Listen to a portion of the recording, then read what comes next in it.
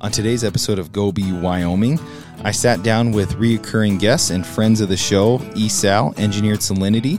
They are a Wyoming-based company right out of Laramie, Wyoming, who have innovated enhanced oil recovery technique here in the state of Wyoming, and they are trying to improve the lives of everybody in the world and the United States.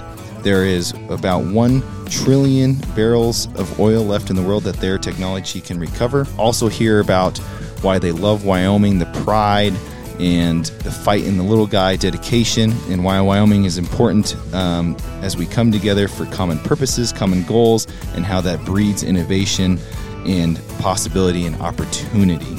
This episode is also brought to you by Fly Sheridan.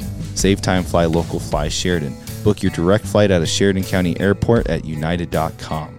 Well, cool, guys. This has been a long time since I talked to you, Salem, or you, Brandon. So this is awesome. Good to catch up a little bit, and I'm excited to hear what you guys got going on. I watched that little video and excited to hear a little bit about what you guys got going on. So was there anything else you guys wanted to cover?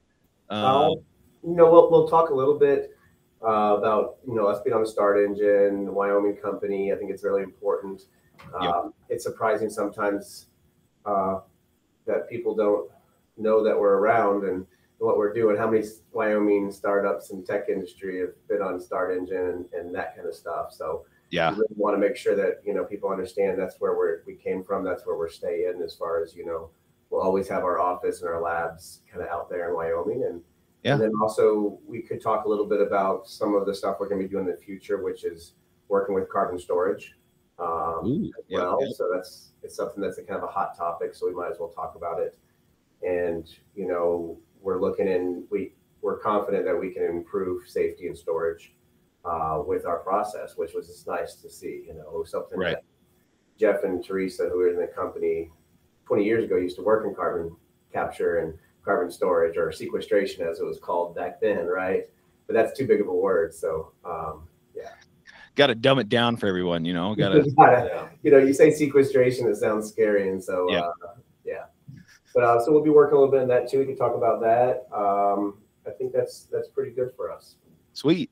Well, I'm doing a little different on the intros and stuff. No music. I mean, there'll be music when I do it, but so we'll get right into it. I'll go from my left. So kind of introduce everybody. We've got Salem Thine of ESAL, CEO. And Salem's been on. This is your third time, Salem, that we've had ESAL on, and we always have great energy conversations, not just salinity and what you guys do. I mean, just everything in general. And that first one seems like a decade ago, because that was before COVID, I think. And just the world has changed. But and so next to Salem, I don't think I've ever met. Is it Vladimir? Correct? Yeah, Vladimir. I've never met Vladimir before, but Vladimir's here. And then off to the other side of the table is Brandon Skinner, a Wyoming guy also from Gillette. Brandon and I hooked up one time when I was trying to find you guys in your lab, and Brandon was there. So that was really fun getting to talk with Brandon and kind of see what you guys do in the lab. So this is the ESAL team, Energy Salinity. And you guys are in Dallas, correct? Yeah, Fort Worth. Fort Worth. So, here in Sheridan, we're starting to get our snowstorms. So, you guys are probably sitting pretty in that warm weather down there in Texas. It actually feels really good today. I told my wife it feels like beach weather. It's real humid and just kind of like that weird, humid, windy, kind of beach weather, 60, 70 almost, So, no complaints in December 15th, 10 days from Christmas that we're not dealing with snow. So. Yeah. I don't know. Since I've been a Wyoming guy through and through, I have no idea what I'd be thinking with Christmas like that. Brandon, what about how are you feeling right now? Well, I'll just say when I first moved down here, it was a change of pace. I mean, shorts and weather for us is heavy jackets for native Texans down here. Yeah. That's funny. So Vladimir was texting me last night. He's like, I'm not quite used to this. This is like Christmas season, and it's 70 degrees or whatever. Yeah, people go crazy here about ice skating, right? Something like being super exotic. You're like, okay. Yeah. It's a 180-degree turn. winter is a special thing in Texas. So yeah.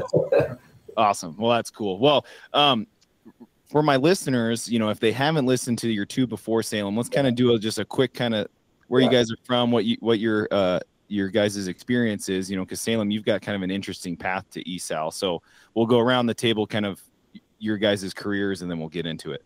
Yeah, absolutely. I started a long time ago in different careers. Actually, I was a high school dropout, but I went to, funny thing, I went to really junior high and elementary school down in Laramie. And so finished 9th grade, and then that's why my father was getting his PhD in geology at UW. So this is back in 1990, 86 through 90. Laramie, Wyoming was a much different place than it is today. Mm-hmm. You know, we lived right across from the elementary school, directly across from it. So, and then moved out to a couple different high schools, and didn't end up graduating, believe it or not. So I was kind of a dropout, which is a weird thing. I failed my AP English class. So out of all the classes you should fail, it shouldn't be an AP class, right? You know, as you say. But I was one of those guys that I thought I was smarter than the teacher, I think, which was a problem. And it doesn't work out well for you if any of your listeners are ever thinking about being smarter than their teacher. Yeah. Don't do that. But after that, I left and went into the U.S. military, and I went to the Navy nuclear program. So that was really what kind of straightened me out and made me understand how hard you have to work and how much you have to sacrifice and put in to be good.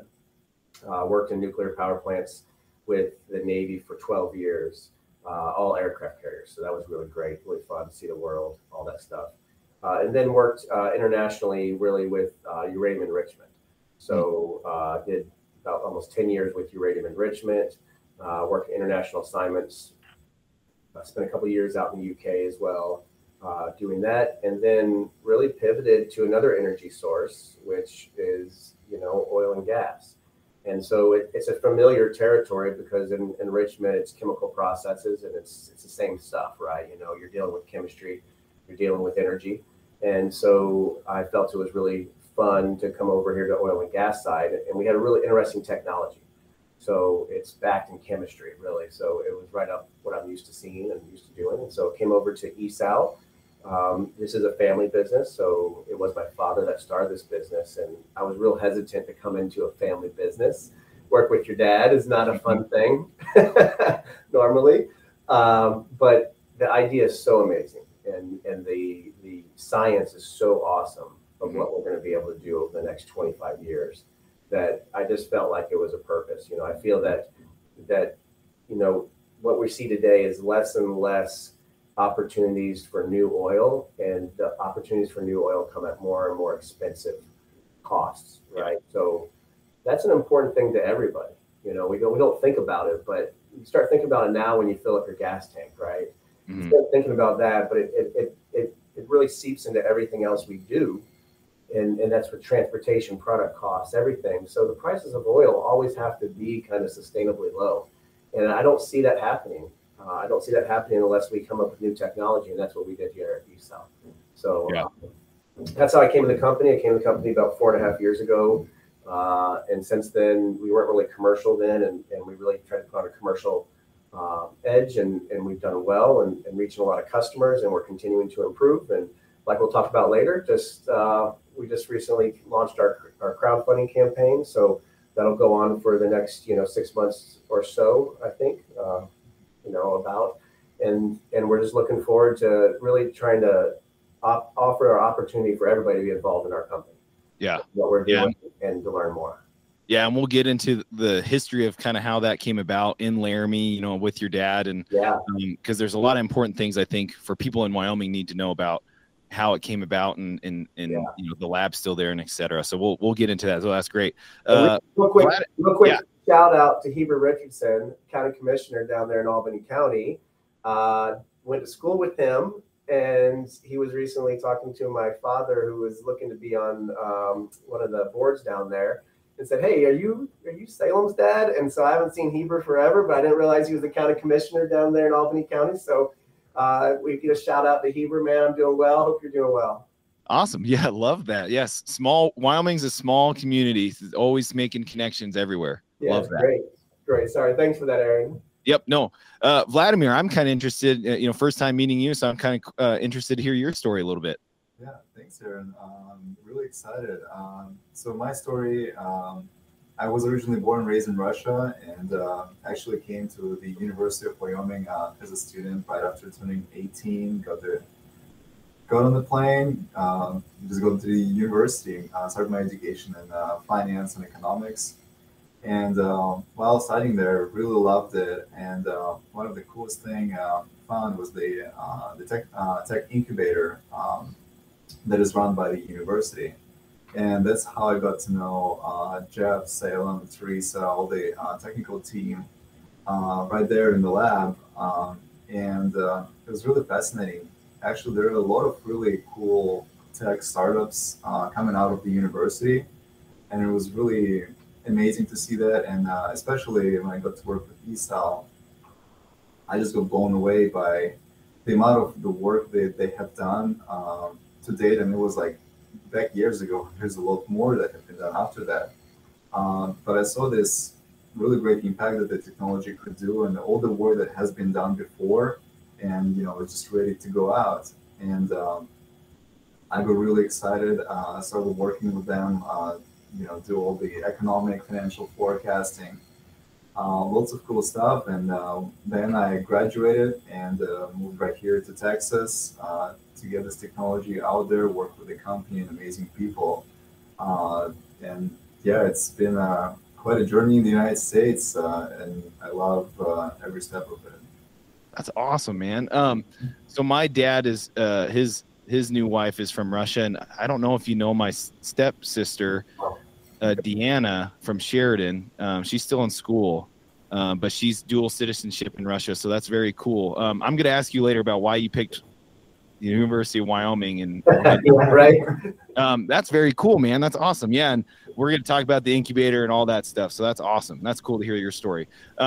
Brandon, give everyone a little bit, where you're from, how you got into ESAL. All right, sounds good. Thanks, Aaron. So as far as, I grew up in Gillette, so rival to Sheridan. So you and I are just natural rivals right there. So yes. I don't know how we became friends, but it happens. But grew up in Gillette, and then just went to the community college down there. And then after there, I just hopped into the oil and gas industry, and I loved it. So I decided, well, I'm going to go back to school, and I went the geology route for on the petroleum sector, and I thought that was really interesting. And the geology program at the University of Wyoming was actually really good. I've learned so much, and just was able to continue to grow on that aspect. Yeah. But the one interesting thing was I went into office hours one time, which I hardly ever did. And I was able to get introduced to ESAL. And that's how I got on with these guys, was just going to talk to my professors. And I was offered a line of work through the university. And I was able to do some testing for ESAL, just kind of third party. And then just our relationship grew. That's actually where I met Jeff. And it just, the opportunity after graduating, and then just being able to hop on with ESAL full time. And after that, we just said, oh, hey, we're going to be expanding. Yeah. So we're coming down to Texas, and it's just been a really amazing journey, especially with a great group of people here. Yeah. And I do miss Wyoming, but I don't miss the cold. You can visit in the warm season, Back when it's beautiful. Yeah. Well, guys, one thing I'm writing down is the different tracks you guys got to come together. Salem, as you said, you were a high school dropout, went into the military, had a great career there, got yourself into, nuclear and uranium. And then Vladimir, you came over here to this country, went to school, and then got hooked up through the incubator. And then Brandon, you were you went kind of trade route, went to the oil field, kind of like, oh, this is really cool.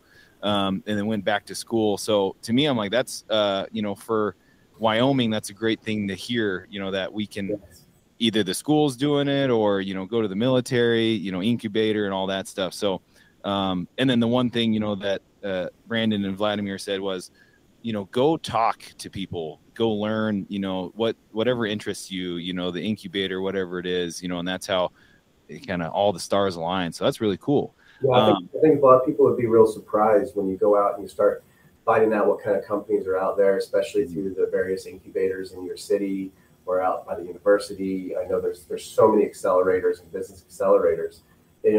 Being part of a startup is a different experience, but you'll learn so much more than you ever would go into a big Amazon or Facebook or something like that, which is a great job. And don't get me wrong, but you're really going to do your job. Just that what they do. What's funny is Brandon is actually trained completely in sales. And as a geologist, he's our number one salesperson as well, right? He's our primary interface with all of our customers as a geologist. Right.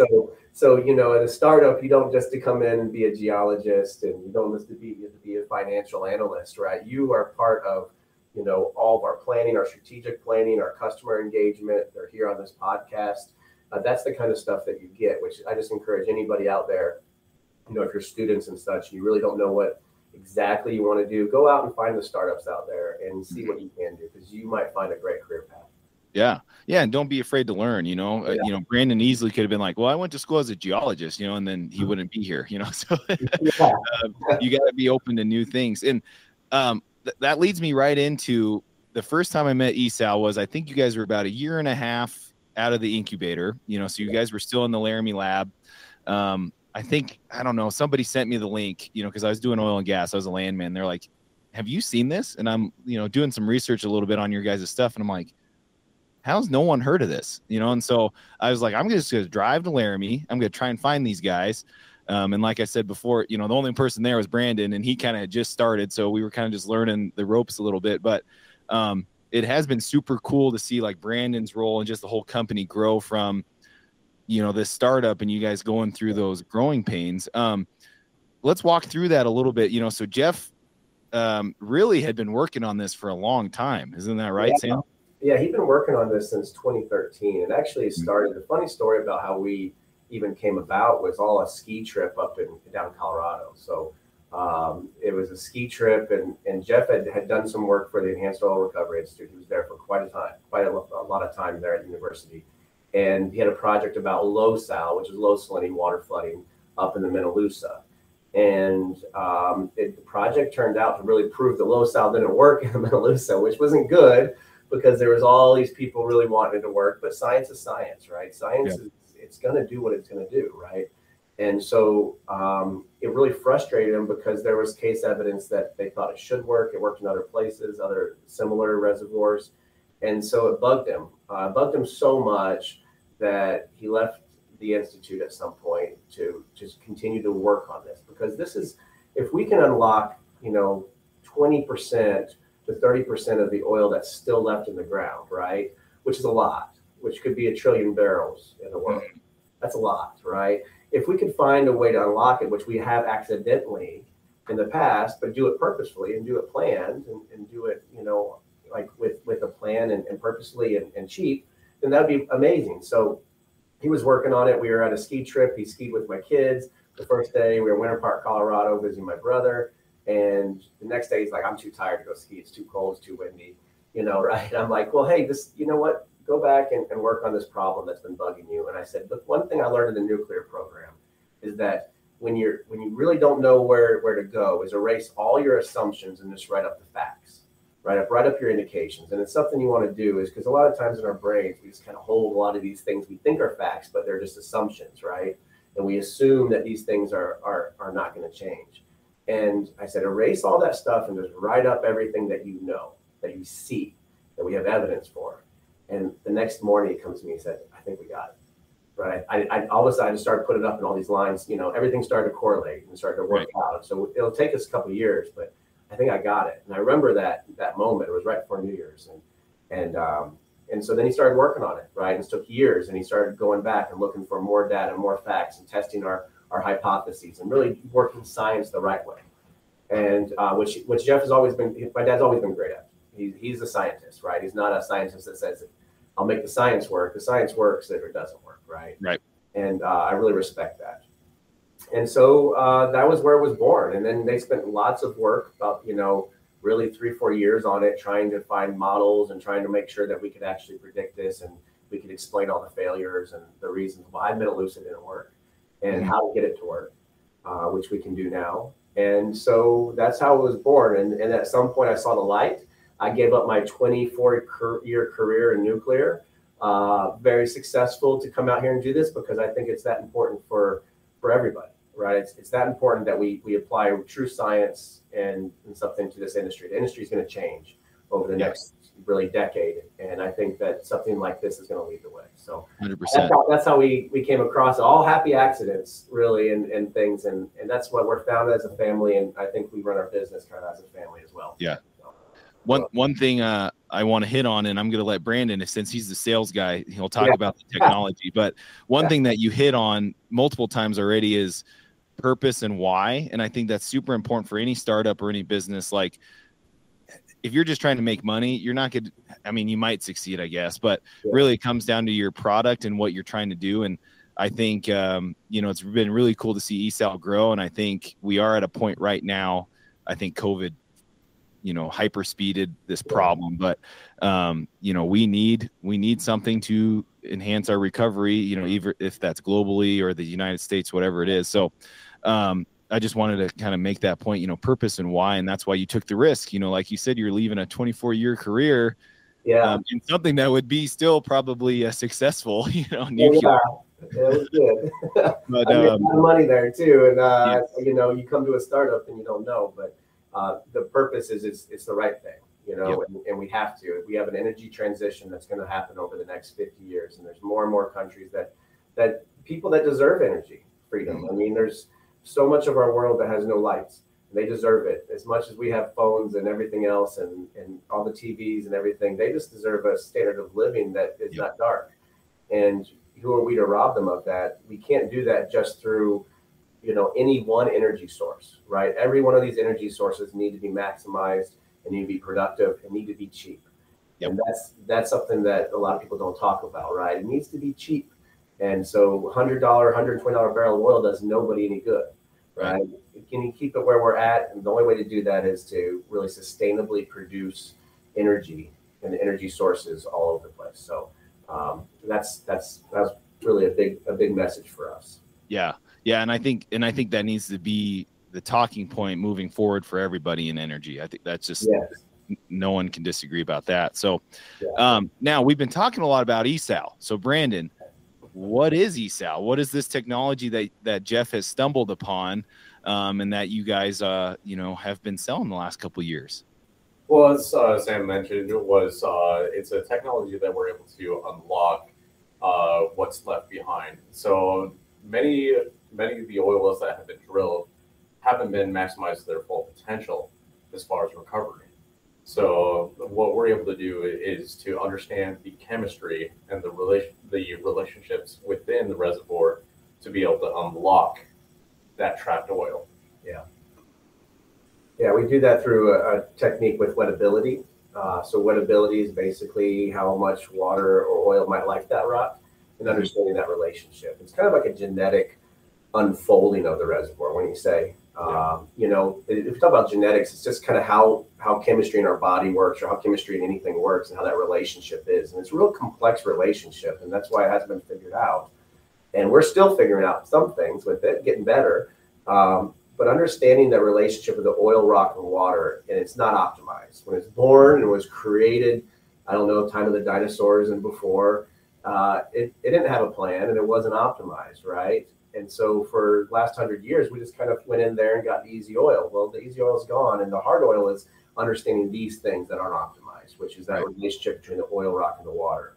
And we go down and we get down in the reservoir, and we understand really the relationship with oil, water, and that rock, which oil and water has not been studied well. That relationship. Oil was great because it came out and we needed it for refineries. And so that's all we cared about, as was it good or bad oil, basically, sour oil, what how much sulfur content, things like that. And the water was a waste product. So how much studying do you do on a waste product, right? You know what I mean? Like, that's like studying my garbage bin or something, right? Like, I'm not going to go through all that and determine if there's something good there. But we've gone back through really exhaustive chemistry and really surface chemistry and understand how those relate, and then unlocking that key and re-engineering it by going down the reservoir, changing your injection water, which then reprograms its kind of genetics, as we say, right? And it aligns that genetic profile to produce and release the oil that was trapped. I don't know. I mean, your listeners, I mean, how much oil is left behind worldwide? How many people know that we leave behind 60 to 70% of the oil that we drilled for? That's crazy. 500,000 plus oil wells in the United States, and we batted 300 on them, right? Mm-hmm. I think that's an important note that we kind of think about as and anybody listening, 70% of oil is left behind, and that's the strategy of our industry today, is to go plug and abandon these old wells. I recently had an opinion piece in Heart magazine, and I said, that's like retiring. How old are you, Aaron? I'm 27. Okay, that would like me saying you need to be retired now. You don't, right. you can't functionally work because you're exhausted. There's nothing left for you to do. I mean, how ridiculous would that be? But that's what we're doing with our oil and gas, or really our oil wells out there in this country. And we need to really think that, because they've been drilled, we spent the money, we went through the environmental risks associated with that, and let's make them more productive. Let's put them out to year 70 of their functional life, right? Let's go get 70% of that reservoir, 80% of that reservoir. Right. And what has been the biggest key that you guys have found, of approaching people to like, hey, use us. We can either tell you we can do it on your well or we can't. Yeah. It's hard. Innovation in the oil industry is usually in drilling, right? And it's usually in drilling technologies, and they do a great job with that. This is back into EOR more, right? Which is enhanced oil recovery. And that's been a tough spot for a long time because it wasn't real deliverable, as expensive, and not necessarily predictable. But I think that, I think we've learned a lot in the last 15, 20 years in that realm. I would like to think that we can be smarter and better like we can anywhere else. And there's a lot of great technologies out there that can do this. For us, I'll tell you, anybody listening, they're interested in this, they have an oil field, they work at an oil company, they have some interesting things, we'll go do this process as a trial on your field for free. And, if it doesn't work, it doesn't cost you anything. If it works, let's talk. Yep. So that's always what we've said to anybody out there. We're so confident in our technology and so confident in our processes because what we do, how we de-risk it, how we study it, how we know the science, how it's predictable, that I'm not going to go and tell you I can work in your field when I can't.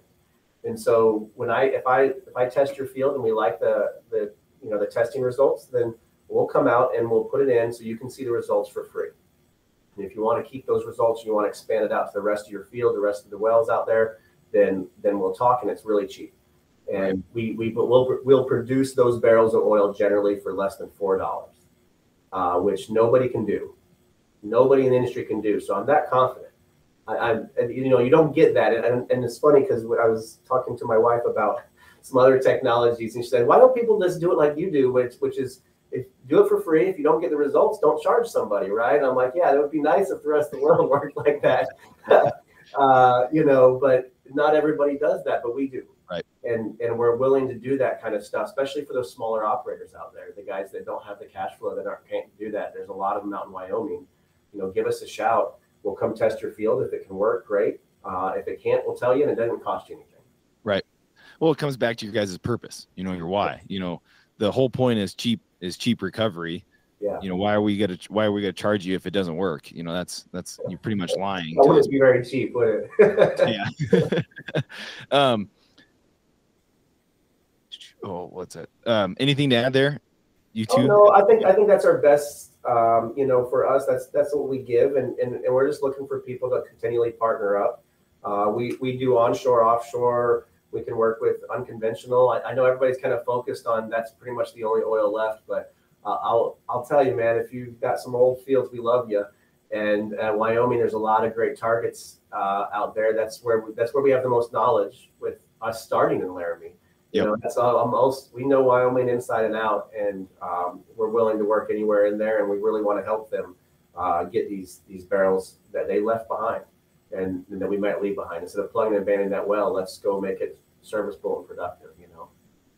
Yeah, on that note, the last time you were on, we talked about the oil field of the future. And I think you kind of said, Wyoming can be that, because we've got these oil and gas wells that have been going for, say, 50, 60 years. And I mean, those were the humdingers. But again, if we're leaving 60 to 70% of those ones, why can't we go back out there, and try and get some recovery? And talk a little bit of what your vision is of the oil field of the future. Yeah, the oil field of the future is something a year ago, we kind of started looking at. We had a lot of partnerships, a lot of discussions with other companies in the same startup space, right? New technologies and such. And we sat around the table and said, man, why couldn't we stop, tear down all these lines of competition between different energy sources and what we're doing? And because we need the energy, it doesn't matter, right? Like, we can compete, but in the end, there's not enough energy to go around, right? So what are we competing with, right? That seems kind of silly, right? Yeah. So, if we could just back off from that and say, okay, there's enough for everybody. And then what would we do in the field if we started from the very start? Knowing everything we know now, how would you go back in there, right? And you go back and look at a field as, like, right now we're oil farmers, but do we just have to be oil farmers? I mean, I always say that oil industries is oil farmers. Everything's farming, right? You take the land, you tend the land, you extract something out of it, and you use it for a purpose, right? But if I went X, Y, and Z on this big plot, how much different things on the surface? How much energy can we generate from solar or wind? From the oil, obviously, and the gas. What can we do with the gas that's come off of it? I love in Wyoming, there's companies that are doing crypto, right? That are out there and doing Bitcoin mining and other crypto mining as necessary with the waste gas, right? So that's like another really great concept. And you put a station on there, you burn the gas, you take the oil, you use the water, maybe geothermal energy production, maybe you power most of your stuff with either solar or wind that's out there. In Wyoming's plenty of wind. So I know that's out there. You don't need the big industrial wind turbines. You can have smaller ones that are located. And why can't we look at a field and say, let's look at what makes sense economically when, and apply those technologies instead of just doing one thing and then getting rid of it, right? Because today, really, I think what we've done in the past 50 years in the oil industry is let's go drill our well, take everything we have out, and then go leave it for the landowner. And any landowners ever watching this, I know how you guys sometimes get treated with some of your leaseholders, and that's the oil field of the future is working in combination with the landowner to say thank you for the land, let me get as much. We kind of think of it as, what would Native Americans do with a buffalo, right? Use every piece of that buffalo for part of their livelihood. Well, why don't we do the same thing with the field of the future, right? The field of the future should be using every piece of energy, every piece of minerals, extraction, everything, and working that out in coordination and in planning for what makes sense economically, and to go out and do that. And so for us, we imagine Wyoming having a field of the future where you go out there, you're mining Bitcoin, you have some surface energy generation, right? You might eventually, as the oil's exhausted, you're going to use geothermal processes, right, for the water, because the water's still down there, you're still pumping it, you're still using it, and we use water quite a bit. You're planning to do that, and then you're maybe even sifting out rare earth minerals, right? Yep. As we know, lithium starting to become an issue because of EV takeoff. Once again, energy is needed. We all need to work together. So maybe we can get some of our rare earth minerals out of there, and it's all in a process. And then also, let's stop being so ugly with our fields. Let's beautify them a little bit. It doesn't hurt to paint some oil tanks and some water tanks and make them pretty. I know it doesn't sound nice, but we should be proud of what we do in the oil industry, and we should show that pride on all of our tanks. Why wouldn't you just paint tanks with famous Wyoming people, right? Like let's pay an homage to what Wyoming was. And so when you're driving through, which is a long drive in Wyoming, if you're driving through Wyoming, maybe there's some nice scenery to look at as well, right? Out with the oil fields. So some history, promote other things like artists. I mean, that's I know in Gillette going through there's a lot of artistry in there. So then that is actually, when I grew up, I was like, oh, that's cool. There's, I think it was L&H Industrial over there. They had their big wall and they had a mural right there. Which is really cool. Yeah. And like that is an eye catcher. So you want to have something that's beautified. But on top of being able to use everything for maximum efficiency, another thing too is like just being more ESG focused as well. Yeah. So understanding like water usage, using everything efficiently, and then also carbon capture and storage. So you can maximize if the reservoir is depleted, you can turn that into a different source for capture and storage. Yeah, absolutely right. That's a great point. This episode of Go Be Wyoming is brought to you by Fly Sheridan. Save time, fly local, fly Sheridan. The Sheridan County Airport has reliable air service operated by SkyWest Airlines and United. They have a newly remodeled terminal and construction for additional parking underway. Sheridan County is becoming one of the busiest airports in the region. Book your direct flight to Denver today via united.com. That was a quick bathroom break for us. Yeah. That's right. You guys were you guys left off on the carbon capture. Yeah. So, at some point when oil's been extracted and we've flushed out as much as we can with every technology, and you're talking about this is a 20-year life cycle, maybe 30 more years of extracting oil out of some of these old fields that we can unlock. And it's cheap, so it creates money that allows us to consider some of these other new technologies and start to bring them in and prove them up. And then at some point, let's evaluate this for carbon dioxide storage. Carbon dioxide also produces more oil, so it'll help us achieve our dream of every reservoir being greater than 70% of extraction, total, which is our dream. And then, we can store it as well.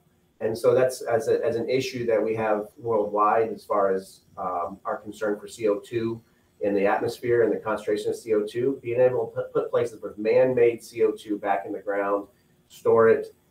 That's part of the way we envision, how ESAL incorporates ourselves into this whole field of the future. Yep.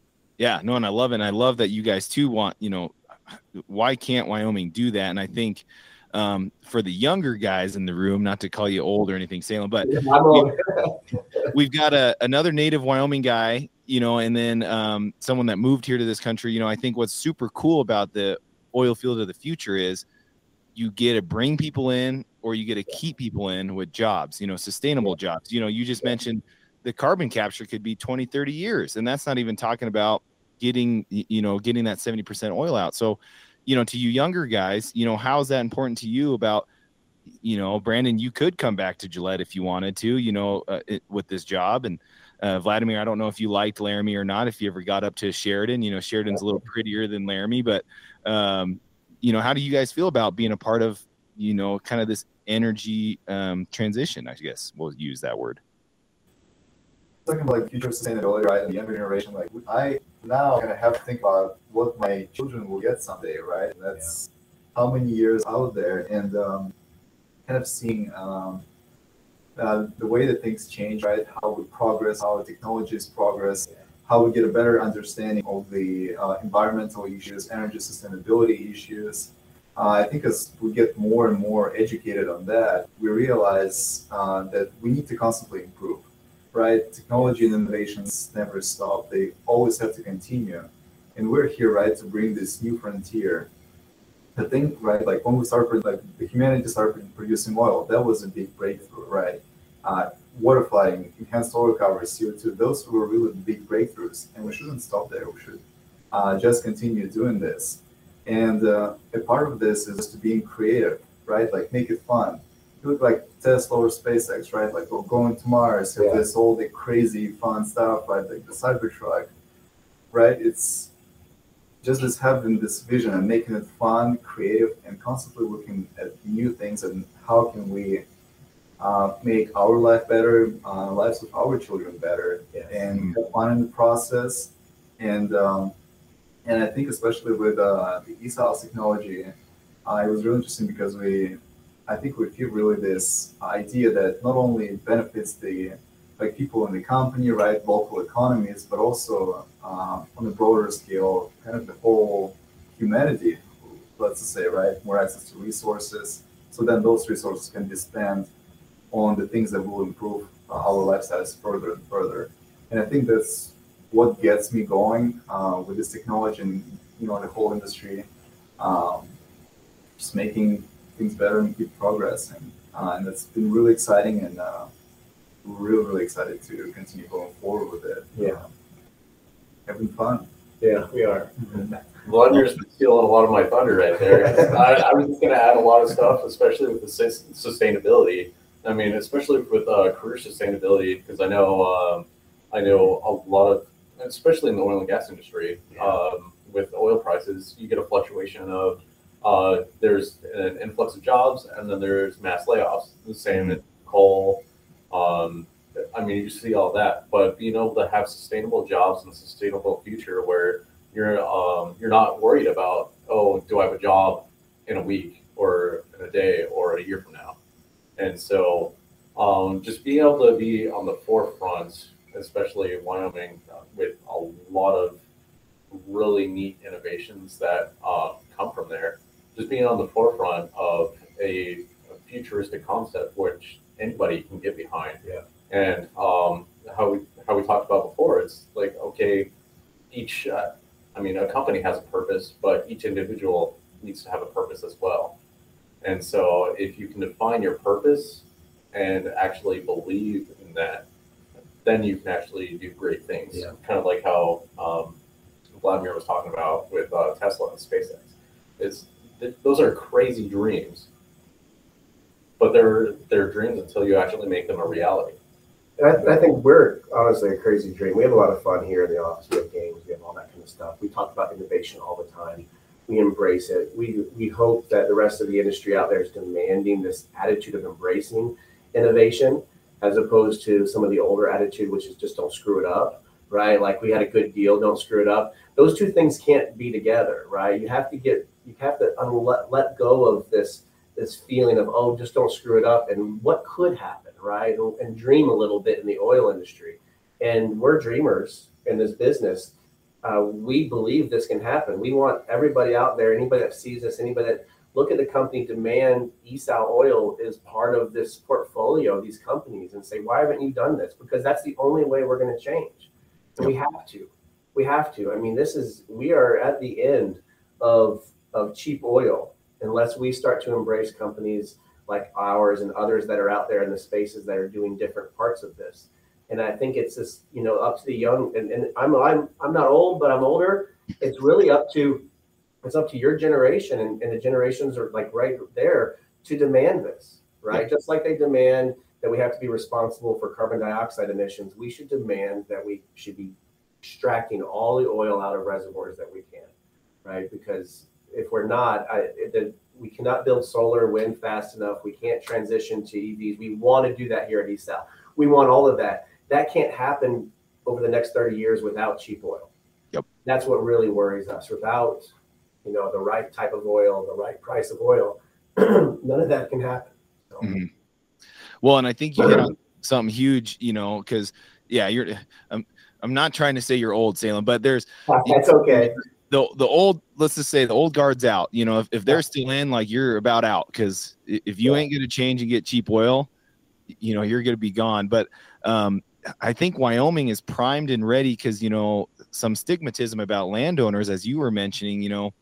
Not all these landowners that have oil and gas wells are just like, just give me the oil and leave me alone. A lot of them have mentioned, like, what about a little wind turbine so I can power my house? Or how about you guys capture that natural gas so you're not just flaring it, and I can power my ranch operation. I mean, these guys are thinking of sustainability, and I think that needs to be the conversation of, and some of them, I will say, some of those ranchers are our age, they're third, fourth generation. So they're thinking about, I'll freaking let those crypto mining guys on my, on my land if I get paid for it, or crypto or energy. I mean, so it does start with, we have to have this new mindset, and we have to have that conversation. And I think Wyoming is primed for it. You guys are a Wyoming based company, and, got Wyoming roots all the way through. So, I want to get to, cause right now you guys are in your big, crowdfunding. There's a, I'll share the link and everything on Start Engine. Some notes I hit from that video. I'll tell all our listeners they need to go watch it, because it hits on some of the things we've already talked about. But the big ones, I think, are you guys entering year 9 or year 8? Oh man, year 9. Year 9. Okay, awesome. isn't that a huge marker for startups? Yeah. So if we can get past 10, we I think we get past 80% of startups, about 90% of startups. So don't make it past 10 years. And we've actually done all of this. This is the first fundraising we've ever done. So we've done it all through our own investment, bootstrapping, and then customer support. So, which is very, very rare for startups to do, especially in the technology space. But we decided it's time to allow crowdfunding and allow the people to be part of the vision that we have. And so that's why we decided to do this. But yet no outside funding other than National Science Foundation, which has been fantastic, but they believe in our cause. And they believe in the science, which is really nice too. Yep. That's awesome. Well, I would say you guys are going to get to year 10 unless something crazy happens. If you haven't had to, if this is the first crowdfunding you've had to do, that's pretty amazing. You guys have, another kind of bits, and I'll let you guys kind of hit it too. You guys have made, and I think I'm getting this right, you guys have made 1.7 million for your clients' revenue, correct? That's our revenue. Our clients make a lot more than that, but that's our revenue associated with this, and that's just internal. Like we said, with a small company, we were cash flow positive just before COVID. Obviously, the oil industry decided to take a lot of pauses in their projects. We see next year being a real banner year for us as well. We have a lot of projects that are in place, both locally in Wyoming, nationally, and then internationally as well. A lot of interest in this internationally. So one of the reasons we wanted to crowdfund is just to accelerate, to continue to be able to pour into the research and development of the new stuff that we're doing, those things, and to continue to get our name out there. So like you say, how can nobody know about these guys? And we hear that a lot, and maybe that's probably my problem for not marketing us enough. But we've been really worried about making sure that we're doing the right science for a long time. And and first, if you're an operator, somebody that's an operator. So the 1.7 is what you guys have made. So exponentially, probably talk to Vladimir. He's the number guy of what the clients have made. So our clients can make a lot with working with us. So we obviously can't talk about all those things. I'll get in trouble. Can give a rough estimate, and that's even through COVID, as you mentioned. And then in the video is mentioned, globally, you're talking about the global scale of recovery. It's an estimated maybe 1 trillion barrels of oil that your technology can unlock. That sounds ridiculous. And I just want to assure everybody, we go through some really rigorous compliance checks on those statements. So Start Engine will not put anything on there that does not have proof or evidence. And so we've shown that proof and evidence of what we can do. And that's actually potentially a conservative number. This is what, when you leave 70% behind of 10 trillion barrels possible, or a few trillion barrels possible, what else is out there? So we know what we can unlock, and if anybody ever wants to know, give me a call, because we'll walk you through it all, and I'm very confident of those numbers. And just in the US, I think you have the number there too, is right around 100 billion barrels, or just under. So which is what 100 billion barrels do for us. I'll tell you this, we can produce as much as the entire shale industry has produced to date and will produce with our technology, but yet we'll do it at $4 a barrel or less, as opposed to $60 a barrel. Right. So that's, why not go do that? Yeah. It makes sense to me. Well, and now you're letting people be a part of it, get involved in the crowdfunding. And, I would say, listen to our 2 first interviews with you, because we really hit that very hard the first couple times about what it does. So, reach out to Sally and Brandon, reach out to team if you want to learn more, but I would say listen to those 2, because we really dive deep into wettability, salinity. And one thing I think I do want Brandon to cover on why water, because I think we kind of breezed over that a little bit. You guys can do it super cheap, like you said, $4 or under, but also, you guys are almost considered green energy, because you guys can save people water, so that's huge for environmentalists, the landowner, operator who has to buy the water. Agriculture out there. Yeah, it's just really important to understand, because we talked about it as water being a waste product and all that stuff too, but why not be able to reuse it and tailor it to be able to produce more oil, which then again, your efficiency, you're producing more oil at less energy. So, I mean, it's just a win-win on a multiple scale. Yeah. I mean, almost all of our solutions don't involve fresh water. So imagine if we were drilling in the last 10 years with ESAL technology, we would have avoided fresh water in every one of them almost. And we've done the case studies. And so that's billions of barrels of fresh water that could have been used for agriculture, saved, drinking water, who knows, right? And it's because we just rush, right? And for working with us, you can avoid that. You can take a waste stream water that someone else is going to go bury and get rid of and go make more oil with it. Yep. How that's a green process, right? That's the old days for my age is reuse, reduce, recycle, right? Reduce, reuse, recycle. That's what we do with water. And we make sure that we inform the operators, this is the water you can use. This is what's going to get you more oil. And if they work out together, which they do in most cases, we can go help find that, or you can take one of your waste streams and actually produce more. So, yeah. I just have this vision in my head. When I was a landman, I was working for an operator and they were buying fresh water from a landowner. Yeah. And man, he was making hands over fist on these guys because they were rushing and they wanted the water. And I'm sitting, after I met you guys, I'm always looking back to that. I'm like, I always wonder if they would have used ESAL. I'm like, maybe they wouldn't have had to pay him. That landowner would have had his water. And then I think that well didn't turn out very well.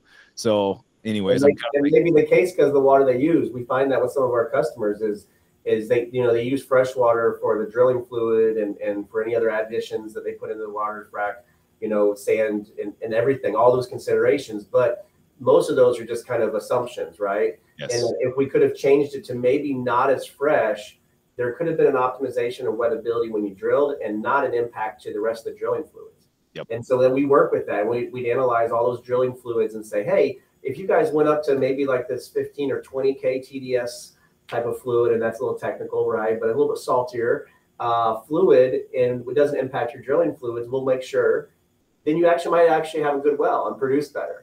And we find that to be the case a lot with our operators is they just kind of use whatever someone else has used. And so they're looking for these landowners to give them a freshwater well. And they're actually hurting their drilling, hurting their production, and in a way hurting the environment by taking fresh water to now throw down hole and contaminate and have to basically be re-cleaned for reuse. So. Yep. Yeah. Anyway, yeah, I'm just like, man. I laugh every day. We see it. We get a lot of operators in here. We're like, okay, it's okay. We're going to help you out. We're going to make it better. Just pat them on the back. It's okay. We'll help you. And how would you know, right? How would you know? Because this has never been. We're the only ones in the space doing this. It's constantly validated. I think every couple of months we talk to another customer and they say, man, I don't know anybody else that's doing what you guys are doing. And that's just the case. And so. And that's okay. You guys are prime and early. It's okay. And someday we'll all be doing it. And that's fine too. That's what we want. Yep. And we don't necessarily care if it's with ESAL. We want this to come out and we want this technology to be everywhere because we need it as a world, and we need it. We have to have this. We got to be smarter with water. We got to be smarter with energy prices. We have to be smarter with what we're doing. Yeah, 100%. Well, guys, I want to do. I kind of went away from this when I first started the podcast, but since I've got friends of the show back on. What's it mean to you guys? And maybe we'll have Vladimir go first. I don't know, but he lived in Laramie, went to school there. The term Go Be Wyoming, and it can be related to energy, to your guys' business, whatever it is. What does that mean to you guys, and how, Wyoming can kind of be leaders? There's just so much crap going on. I'll just say it. Any realm you look at, energy, politics, social. I mean, there's just a load of crap. But Brandon being from Wyoming, Salem, you be from Wyoming. I think we've hit on some themes. How can Wyoming kind of be the leader in some issues, or just what does Go Be Wyoming mean to you guys? And maybe let's start with Brandon first, and then if Vlad wants to go, then Salem can end. So. Yeah. Well, what it means to me, like just what I'm getting from there, is just we do look to a lot of people as far as like big cities like Dallas, who are the leaders in Dallas, who are the leaders in New York and Washington and all that stuff. Why can't Wyoming be leaders? Why can't the little guys be the leaders?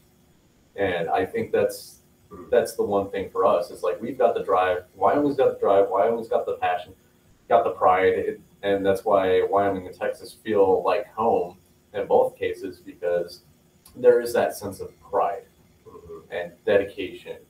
And so I feel just not just in the oil and gas industry, but just Wyoming itself has that potential to be the leaders of tomorrow.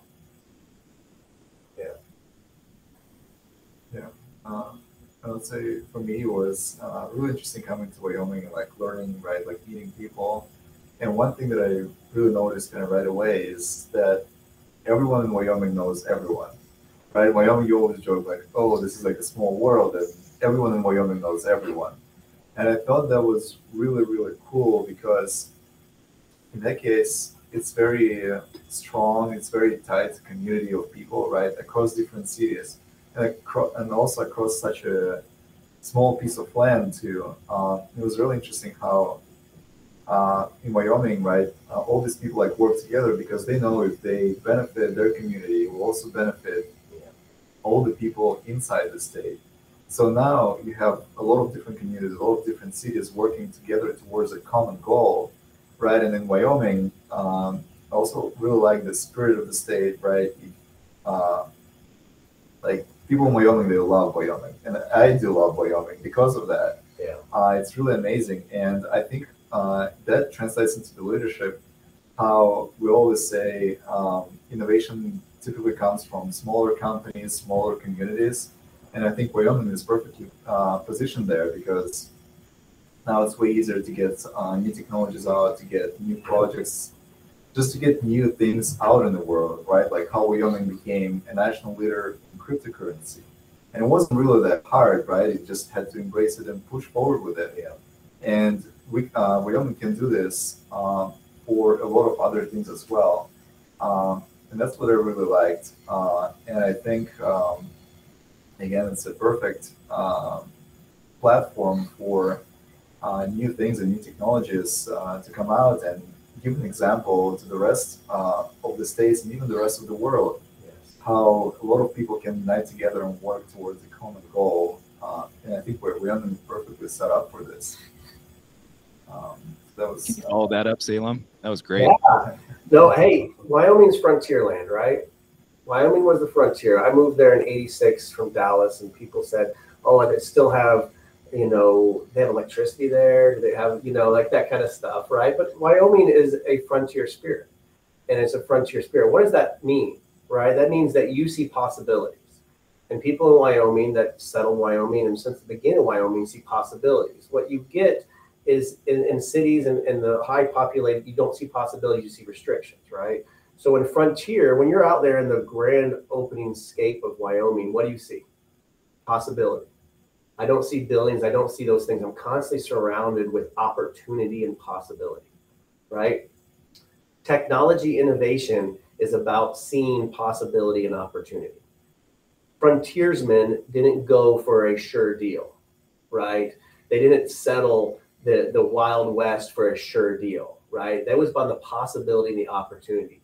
We are in that realm again, and we have to embrace that again in our industries, for energy industries today.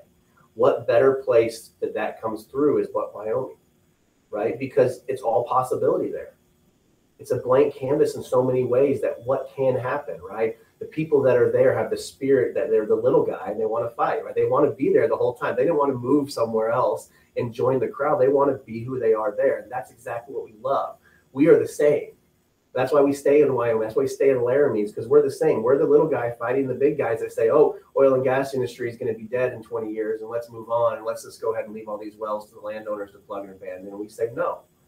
That's what Wyoming is, and that's what Go Be Wyoming is about. Go Be Wyo is the little guy and about possibility. So for us, what better place to embrace and to be part of that community than Wyoming? Love it. Love that. That was awesome.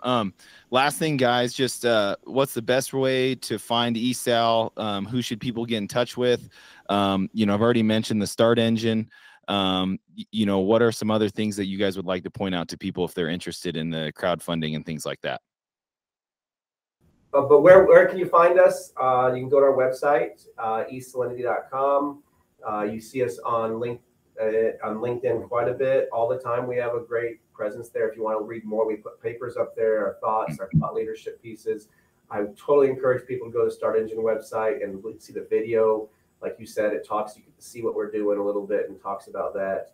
We have Facebook, we have Instagram. We started on Instagram too, so we're positioning ourselves on all the major social media platforms. So all the things. Yeah, we're expanding, we're growing, and it's pretty easy to get a hold of us. Yeah. And then just at any time, reach out. We're, like we say, we're a family here. We're interested to talk to anybody. Usually get with Brandon first, and he lets you know what's going on. So reach out to them. There's a link on our website. If you're interested, then contact us, and we'll give you a call right back as soon as, usually within a day or so, and get back with you. And that's where we're at. So reach out, have fun, follow us on LinkedIn, please, because we're always, every week we're posting something new, and we put some of our science up there as well. So love it. Appreciate you having us on the show, Aaron. Thank you so much. Absolutely. Well, you guys were first supporters of the show, and so of course I've had you guys on, and always happy to get you guys on and talk energy and promote you guys. I will say, I think Gobi Wow is the first follower on Instagram, because I was looking for you guys. I was like, are they on Instagram? Oh yeah. We just started Instagram because we have to think about, hey, everybody needs to be able to find you. So that was something we just recently started to do. So we'll be putting more posts on Instagram. So if you got that, follow us, man. We'll start putting some videos and things and stuff that we've been doing up there too. So yeah, awesome. Well, and you guys do put some great stuff out on LinkedIn, so I would highly recommend that. But how long? Here's one question: how long is the crowdfunding going to go for? It'll go for a few more months that we know of. On the page, I don't think it says when it closes, but it'll be a notification out then. We'll be putting that out. We'll be doing a lot more videos and talking about what we're going to be doing in the future. So anybody investing understands what they're investing in and how they're investing. Like I say, if you believe that we should have sustainable energy, low price sustainable energy for the next 20, 40, 30 years, then you should be invested in us. We're going to be leading that way. And so no one else is doing it. And it's just us. So might as well hitch your, horse star wagon and go. So we need your help to do that. But that's what we're doing. So love it. Well, and also too, for my Wyoming listeners, you're a Wyoming-based company, Wyoming guys, and everyone should have raised their hand with all those things you just said: sustainable energy, cheap prices, et cetera, et cetera. Like, if you're not raising your hand, something's wrong. So I agree. You might want to go somewhere else. Yeah. But Brandon, Vladimir, Salem, thanks for your guys' time. It was great having you guys on. And make sure you guys go to their website, and you can find them almost anywhere. So ESAL Engineered Salinity. Sorry, guys. Got it. Good. Appreciate it. Thanks, Aaron. Thanks for having us on. Love the show. Keep following. Thanks, guys. Yep. Hey, Merry Christmas, guys. We'll talk to you later. Merry Christmas. Thanks.